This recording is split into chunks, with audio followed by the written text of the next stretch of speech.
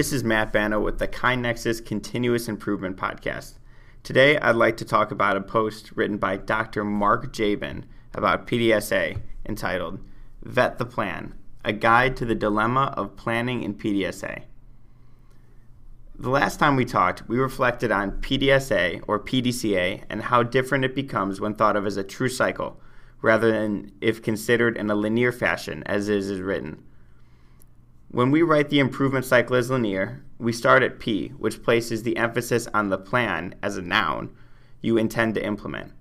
But if P is understood to mean planning or as a verb, the emphasis is on first constructing a plan. Thinking of P in this way, it becomes clear that you must first understand the current circumstances and make an honest appraisal of what can be done, given the way your organization works. In other words, when the cycle starts at study, your planning is much more likely to result in an ideal change, one that works and is workable to both address the issue at hand and be feasible given the way work is done. However, this leads to the question, how much planning should you do? Highly visible current events described in the last post nicely demonstrated that jumping into a change without enough planning derails the effort before it ever gets off the ground, and of even greater significance, causes a big hit to credibility. When you look at PDSA in a linear way, starting with plan, you naturally focus on what you're going to get done.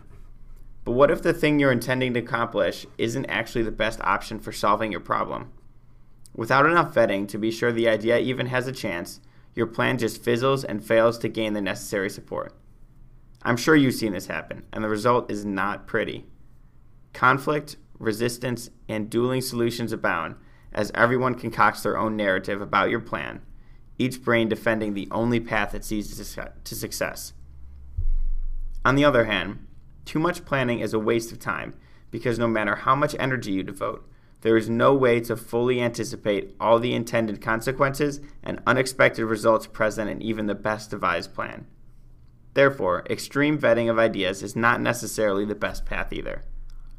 Rather, there needs to be enough vetting, not too much and not too little. How then to find the sweet spot? When P means planning, beginning the cycle at study shifts attention toward an understanding of not only the current situation, but also an understanding of what matters not just to you, but to everyone involved.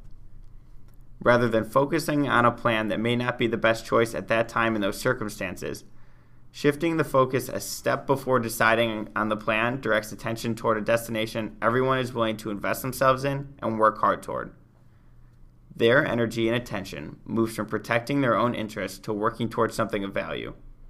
Instead of resistance, you get engagement, as those very same brains now see enough potential to commit time and energy to figure out a workable solution. A shared outcome is the tangible product of this focus. It illuminates the sweet spot. Arriving at a shared outcome indicates you have vetted the P with just the right amount of planning. How can you know when you have achieved a shared outcome? Answer these three questions. 1. What is it that each and every person can get on board with? 2. What has everyone committed to work toward? And 3. Will everyone follow through on their commitment? If any one of these three questions don't work out, you really didn't have a shared outcome. If you're trying to hold people accountable to what you thought was a shared outcome but really isn't, it means that you're placing your emphasis on the plan rather than the study. This kind of accountability results in dueling solutions as you try and enforce a plan that either doesn't work or is not workable. Crafting an ideal change does not start with the change you want, although this is often what we do. After all, that is the way your brain prefers to operate, by jumping straight to your solution. Like PDSA, researching an ideal change does not start at plan. It starts at study. A shared outcome is the first step in a two-step process to reach an ideal change, and you can't skip steps and expect to get there. Only when there is a firm shared outcome in hand is it time to move forward through the do, study, and adjust steps. Trialing and testing the possible options identifies those unexpected results and unintended consequences, revealing a proper choice and keeping the cycle going. Now, sometimes a shared outcome is established, but after trials and testing, you still find yourself in dueling solutions. The shared outcome you thought you had turns out not to be so shared. This is frustrating, no doubt, but is actually an important realization. The trialing and testing that has caused people's brains to reprioritize their sorting criteria. What really matters turns out to be different than previously thought. While there may have genuinely been agreement earlier on what mattered, their hidden brain is now telling them otherwise. From the outside, it looks like resistance or failure to follow through, but it really indicates something important that you need to look deeper into.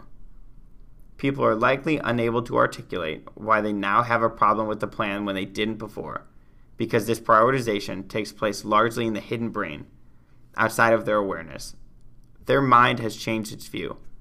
But really, no harm, no foul. It's a clear signal that rather than persist with the plan, it's time to revisit the shared outcome. Rather than continue to argue for, rationalize, and hammer away at the plan, it's time to tackle the resistance head on. As the saying goes, pay me now or pay me later. It's your choice. You can move forward now or finally figure it out 6 months from now. The question is, does the culture of your organization permit people to change their minds and acknowledge this as a valuable step in the process of changing? KaiNexus can be so helpful here. When tackling an initiative, set up the project in 2 stages. Label this first stage Shared Outcome Development. People first input their concerns, potential risks, and what they need from change. This gives the opportunity to weigh in on the measure of success they will be judged by, and what they fear they will be held accountable for if the change does not work as anticipated. Use this stage to evolve the idea about what the plan might look like, what they need to get out of it, what it needs to be, and what it needs to do. In this way, you can guide your organization through starting this cycle at study, gain a shared outcome first, and do just the right amount of planning. Once everyone is on board with that shared outcome, you are ready to recategorize the project as in the trial and test stage. Identify the options that move everyone toward the shared outcome. Which of the various options does everyone agree to trial? This is DSA. Use KaiNexus to track and examine the results. Minds may change. Welcome this as a chance to get the best option. The ultimate goal is an ideal change, a choice that works and is workable, and the improvement cycle can begin anew. Thanks for listening, everybody. This has been Matt Bana on the KaiNexus Continuous Improvement Podcast. If you haven't yet, please subscribe and give us a rating, and we'll see you next time. Keep improving, everybody.